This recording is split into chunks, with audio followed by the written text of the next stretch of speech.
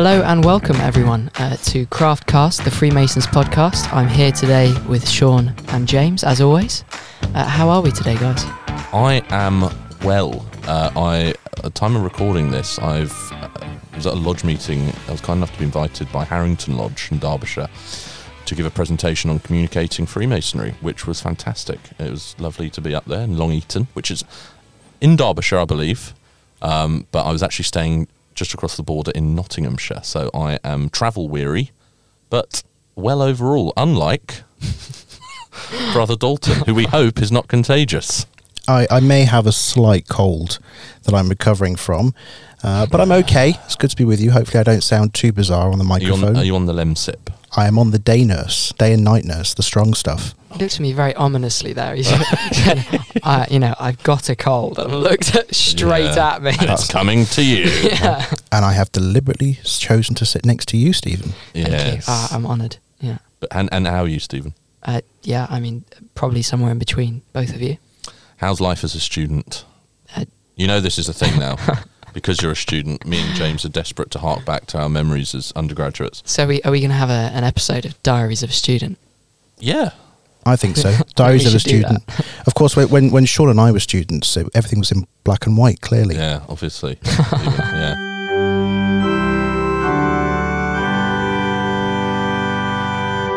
It's our absolute pleasure today to be joined by the most worshipful brother, Jonathan Spence, Programme Master. Sir, it's good to have you with us. It's very nice to be here. Very kind of you to invite me. And please, just call me Jonathan, don't you, sir? Oh, fantastic. Well, Jonathan, that's fantastic. Thank you very much. Let's start at the beginning, if we may. What was it that attracted you to Freemasonry in the first place? I was asked whether I'd like to become a Mason at a rugby club dinner when I was 20 by the deputy headmaster of my school. And there were members in the family, and my great-grandfather had been a Mason in Scotland. And so I went home and chatted to my grandfather, and he sort of said, well, go and research it. Well, in those days we didn't have the web. I had to go down to the City Library in Rochester, so I did a little bit of research. Fortunately, I didn't read the wrong books.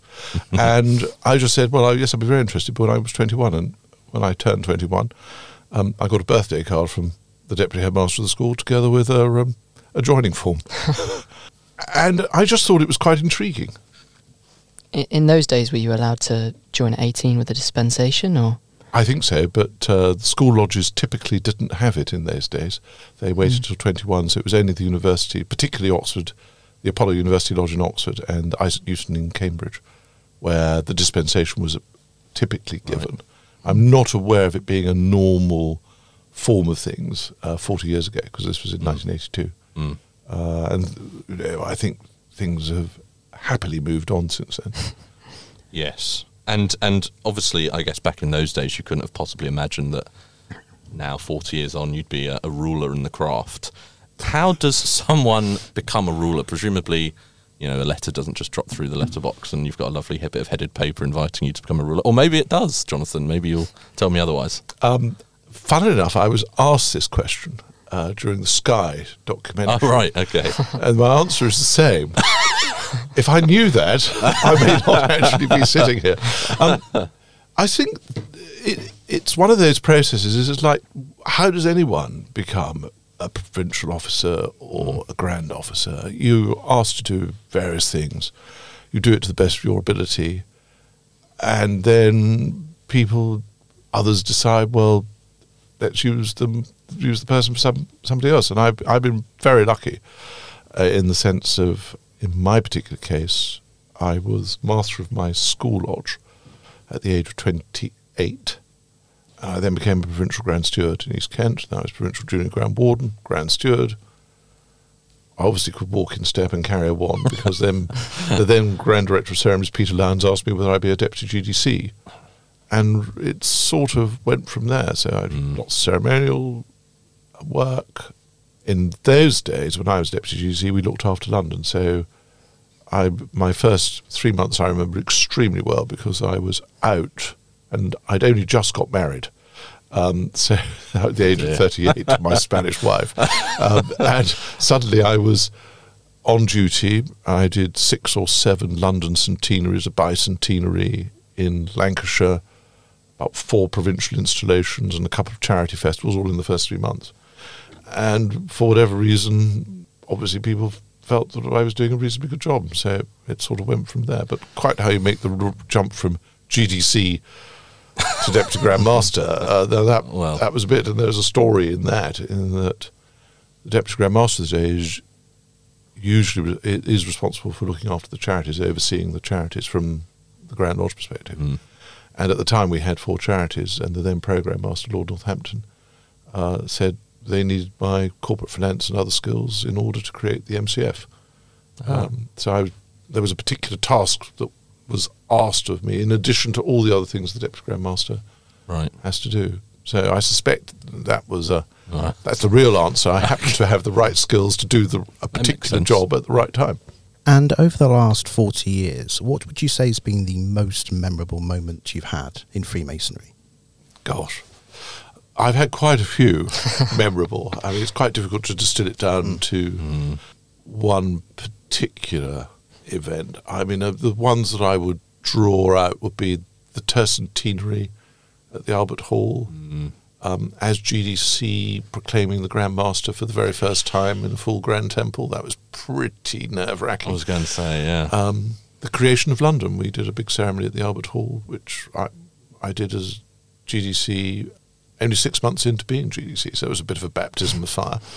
You don't want to mess that one up. No, you don't want to mess that one up. But also the really vast numbers of Masons I've met in individual little things. I always enjoy going, if I go on a duty, going down to the bar and just chatting to the members of a lodge and just learning about them. And so it's a very varied answer. So I think it's quite difficult to say there is one particular thing that you would say is the most memorable. Could I pick you up on, when you was proclaiming the Grand Master, how long does it take you to learn that piece of work? To actually learn it, as in from start to finish, and then polish it up, the actual learning took 3 days. Wow. Building it up. Yes. It's something like 28 or 29 lines, or it certainly was when I was doing it. And then you just keep on polishing it. But nothing quite prepares you for when you're doing it. And it's always, actually, in my particular case, I became the Grand Master for the first time with the Grand Master being there. Right. Because we were installing the new Deputy Grand Master, which was not really part of the plan. The part of the plan was practice in March, do it in April with the Grand Master present. So it was particularly challenging to sort of try and get that right. But nothing quite prepares you for the fact that a full temple, you wouldn't believe the number of people that fiddle with their gloves in the balconies, which actually can be quite distracting. Yeah, fortunately, Gavin Purser, who was GDC before Peter, warned me about this and said, whatever you do, if you look at them, you'll be put off. There is a plain bit of wall between the balconies with a sort of escutcheon on it. Just stare at that. And just cut everything else out. And then you look at them when you're actually doing the last bit, calling on them to salute. Wow. And that was very, very good advice, because it was pretty nerve-wracking. Yes, I can imagine. And how do you, I mean, I think everyone has their own take on how they learn their ritual. How do you go about learning your ritual when you first need to learn a piece or brush up on a piece that I'm sure you've done pretty much all of it, so to brush up on it at least. You'd be surprised. I'm still doing new things. I actually did the address to the brethren for the first time this year. All right. Was that at DKW Lodge?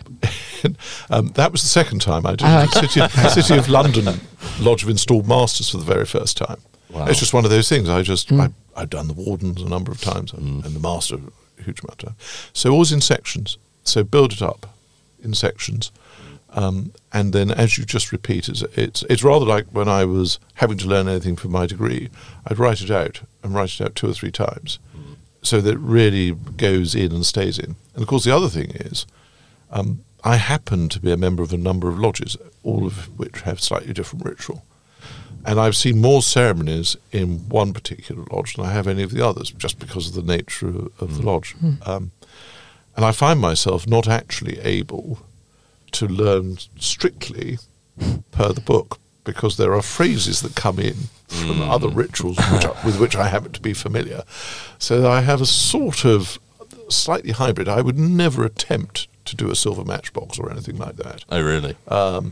Because of this, there are phrases that come in different ceremonies, which I have a mixture of the working of my mother lodge, emulation, and Apollo University Lodge. Right. And it's not necessarily very clear which version I'm actually going to do at any one time. So it's always a surprise for the brethren on the occasion. Which version? Or a surprise for me, actually.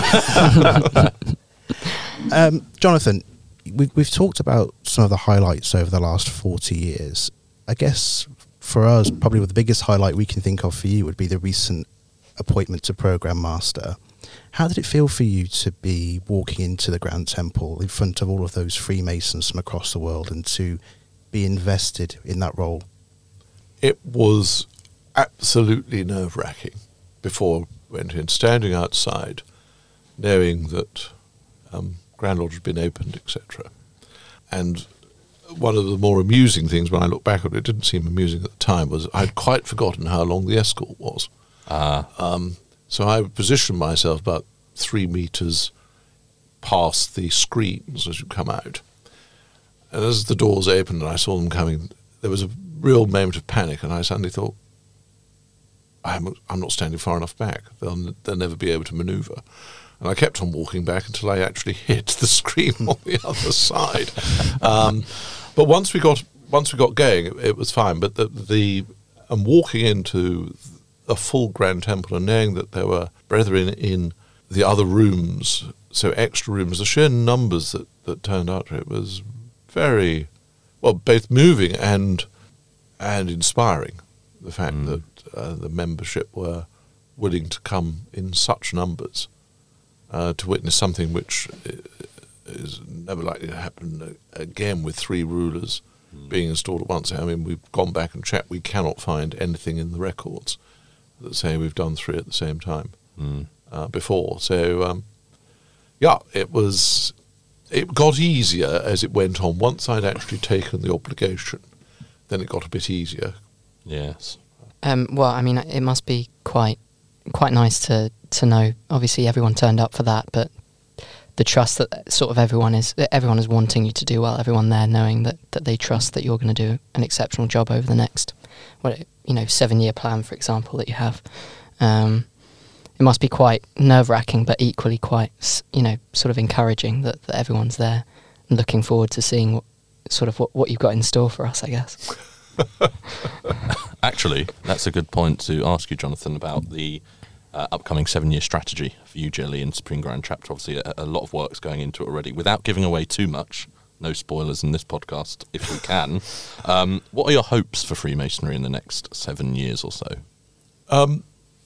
In essence, that we maintain and strengthen ourselves as a thriving organisation, and that all of our members really enjoy their Masonry.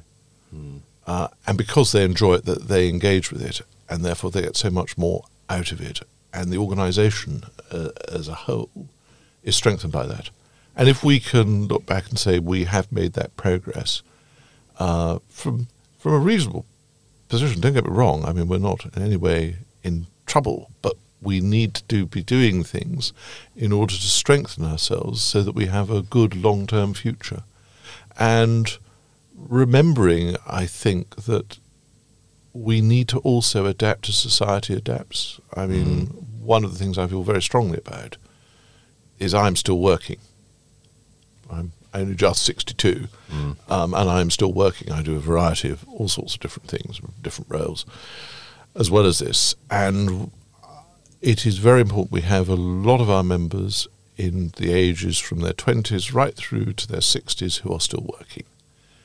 We also have members who are no longer working. They've retired and enjoying their retirements and enjoying their Masonry. And we need to remember that we have to be sensitive to achieving the right balance so that it's enjoyment for all at all the age ranges and all the different circumstances in life. And we have to remember that I very strongly believe that there are priorities for individuals.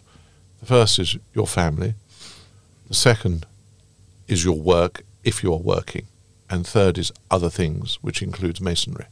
And it's not to belittle the importance of masonry, but it is to make sure that we get that balance in life right. Because if we have a balance in life, then we're so much happier as individuals. And there are times when we're out of balance and we're less happy. But if we've got those things as our fundamental principles, Yes. then actually we've got a much better chance of thriving and enjoying. I think if you can get that balance right as well, it probably enables you to enjoy your Freemasonry even more than if you're just only doing that and it's all consuming. If you can have that balance, it's probably quite. As a student, I can certainly say that I look forward to trying to find that balance when I go to work. Oh, good luck with that. You're having enough trouble finding your balance as a student. Staying on his feet is the balance issue, yeah. So when you're not in your regalia, what does your sort of behind the scenes day look like as a program master? Is it all Freemasonry, or like you say, well, it isn't all Freemasonry? What else do you get up to? Well, no, it clearly isn't all Freemasonry. There are days like today when it is entirely Freemasonry. I'm in meetings. Sorry about that. Well, it's all right. Not a problem. And which is great. And there are days when I do other things and a bit of Freemasonry. I mean, so the behind the scenes when I'm not at one of my lodges or doing on ceremonial duty is most days, and I try not to do it at the weekends, but in the run-up to the December QC when we will be launching the strategy for Freemasonry 2022 and beyond to the membership, calls almost every day on some or other aspect of Freemasonry. Zoom meetings, thank God for Zoom, is all I can say. It's one of the terrible time of the pandemic. One of the things that's happened, which we should continue to use, are the technological assistance to be effective and not have to always get on a train to go somewhere to have a meeting. Yes. So we use that quite a lot. So I would say every day of the week I have part of a day where I am doing something involving Freemasonry. Maybe a call with the Grand Secretary or the President of the Board, or members of the Strategy Working Group, or even, dare I say it, the comms team. We know we're in trouble when that happens. But, so there's an aspect. But, I happen to have all sorts of things that I do. So I work at Queen's College. I'm a non-exec director of bank. I'm a non-exec director of Metals Trading Company. I hold a commission in the Army Reserves. There are all sorts of things that do a bit of rugby occasionally, go and watch the odd rugby match, referee the odd rugby match, do some hobbies, garden, feed my fish, Well, I was going to ask what other hobbies you have outside of that. Sounds like a lot of work. So what you do in your downtime? Oh, well, downtime. Well, I try and referee some rugby. It's about the fourth time I've done it,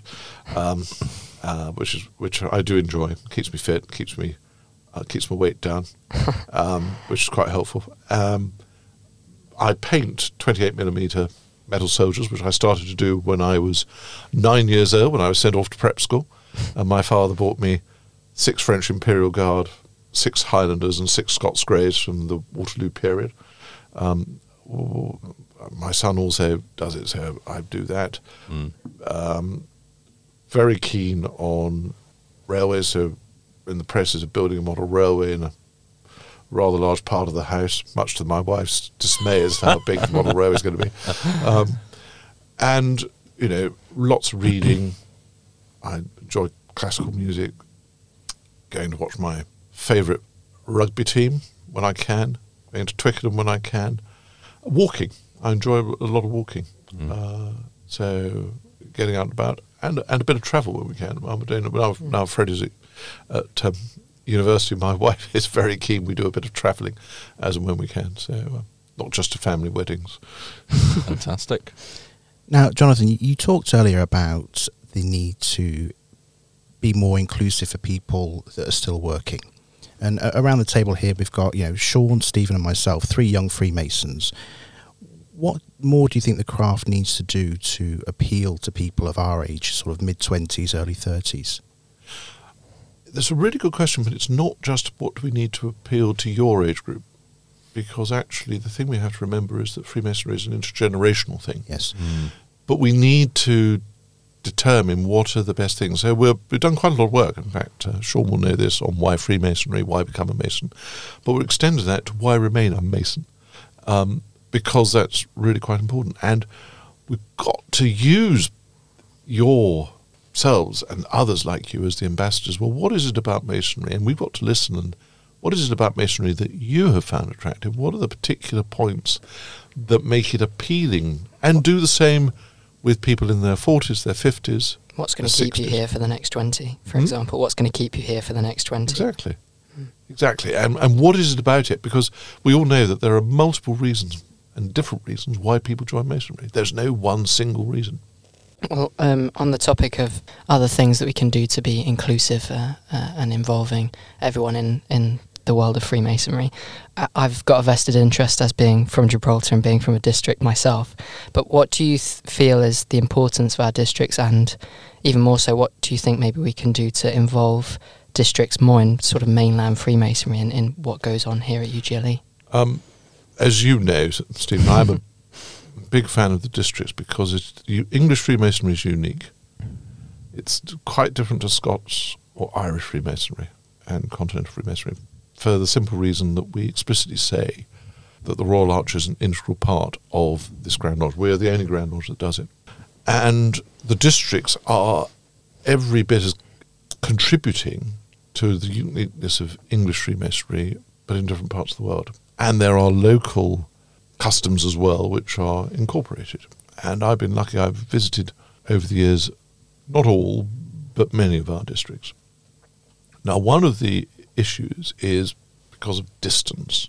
How do we make them feel as important within, and how do they contribute in a way where they feel that they are contributing? So I'm not telling any tales out of school here when I say that I have done a lot of presentations to provincial and district Grand Masters and Grand Superintendents, and it was deliberately done to include all of the districts as well as all of the provinces in the metropolitan area, so that what we're launching in December is a strategy for the whole of the English Constitution. Now, clearly, different things will be needed in different districts. And so I would like to see district representation on some of our central bodies. Now, whether we can achieve that in a way, but with Zoom, who knows? And fun enough, it's the sort of thing that district Grand Masters and Grand Superintendents are saying they'd also like to be involved. So, we'll see where we go, but it's something I'm keen to explore. Fascinating. Well, as a Gibraltarian, that's lovely to hear, so thank you. Well, Jonathan, as you may be aware, when we knew you were going to be joining us, we put out a call to members in First Rising and social media to ask them to send through their questions to the Programme Master. And I think it's safe to say, isn't it, gents? We were inundated. Wide response. Yeah. They did not let us down. They did not let us down. But we've chosen 4. The first question comes from Somerset Freemasons from their Twitter page. And they ask you, if you could change anything about the craft, which I suppose you can, what would you change and why? You're asking the right person. Actually, believe it or not, the Programme Master can't change. All the Programme Master and the rulers and the provincial rulers can do is to set out a stall and persuade the members. Change has to come from the members. So that's the first thing. Yeah. And what I would say is that we do become more willing to innovate, because there's a tendency not to be willing for a reason, like a lot of organisations. And when it works, really celebrate the fact it works, but be brave enough to say, well, that didn't quite work the way we hoped. So I would say a sort of becoming an organisation where we're willing to learn, to try something and learn. And we've made a lot of progress on that, but I'd like to see that developed. So that would be my, if I could influence a change across Freemasonry, that would be the one that I would like to influence. So our next question from the membership is from Michael Norton from Portcullis Lodge, number 2038. And he asks, did you get a new apron when you became Programme Master, or did you inherit the past Programme Master's apron? The answer to both those parts is yes. I did get a new apron for when I'm not coming to Freemasons Hall, so if I go to a lodge and it happens to be full dress regalia. But otherwise, so a new full dress apron for at home, but otherwise I inherited my undress aprons and the one that I will wear when I'm on duty from the Grand Lodge. We seem to have a supply of Pro Grandmasters aprons. I think we've got enough for both the Grandmaster and the Pro and the past Pros all to turn up all in aprons. So basically, I inherited a past Pro's apron from a past Pro, but I'm not sure which one. So you've got a whole load of them that have been passed down the generations. Basically, they could be 200 years old. The one I'm wearing is when I'm on duty is very old. Wow. In fact, so old the belt actually went in the middle of the installation. Oh no, did it? Yeah. So luckily it didn't go completely. It was only about a quarter of an inch still in place. Fortunately, disaster was averted. That would have been awkward. John Vasquez would have had to appear with a safety pin. And Okay, the next question from Marcus Nanini. What's the impact of technology and social media to the fraternity, do you think? And I assume that means sort of what impact you see it having as much as what it has had already. I think that it's had... I mean, social media is a double-edged sword because it can be both positive and negative, but I would say that it's given us the opportunity to communicate what we're really about effectively to an audience that we might not necessarily... I mean, I'm talking about non-Masonic audience, and therefore we're able also to deal with the Enough is Enough campaign was exemplified this on the front foot, and we've got to maintain ourselves on the front foot, and actually to be able to communicate with different generations. But I know full well that my son of 19 uses a different set of social media to... Well, probably not used him, but to James, James and Sean, and James and Sean uses a different set of social media to the generation above. And actually, if we're smart, and I think we are smart vis-a-vis comms, we have the ability to communicate much more effectively with a much broader audience and more consistently. I would say that actually as a comms officer of a district, I found that something that I really wasn't expecting, a really nice part of social media is that when we sort of post things, it's actually getting what we do as a district out to the rest of them, the rest of the fraternity. And I actually had someone from my Mother Lodge put on my Mother Lodge group chat saying, someone from South Sudan told me the other day that you enjoyed a trip to Spain and enjoyed a lodge meeting there. We saw it, we thought it looked great. And it's that was exactly, something really unexpected, but sort of the beauty, one of those positive sides of social media, I guess. Right, final question. This one is from Liam East, from Cali Lodge number 7525 in the great province of Wiltshire. Going through the chair next year, if you could give me one piece of advice, what would it be? Relax and enjoy it. Yeah. And there's everybody there to help you. It only comes once. Well, it might not come once. You might go through multiple chairs, but for the first time, relax and enjoy it. Perfect. There you go, Liam. You've heard it from the Programme Master himself. Right, Jonathan, we now have to finish up a few quick-fire questions. Mr. Dalton. Favourite drink? Indian Pale Ale. Favourite holiday destination? Any of the mountains of Spain. Favourite sports team? Harlequins. Oh dear. Well, I had to give you a laugh somewhere. Tea or coffee? Tea. Rather topical for a podcast. Favourite word? No pressure. Serendipitous. Oh, fantastic. What a good word. Last but not least, childhood hero.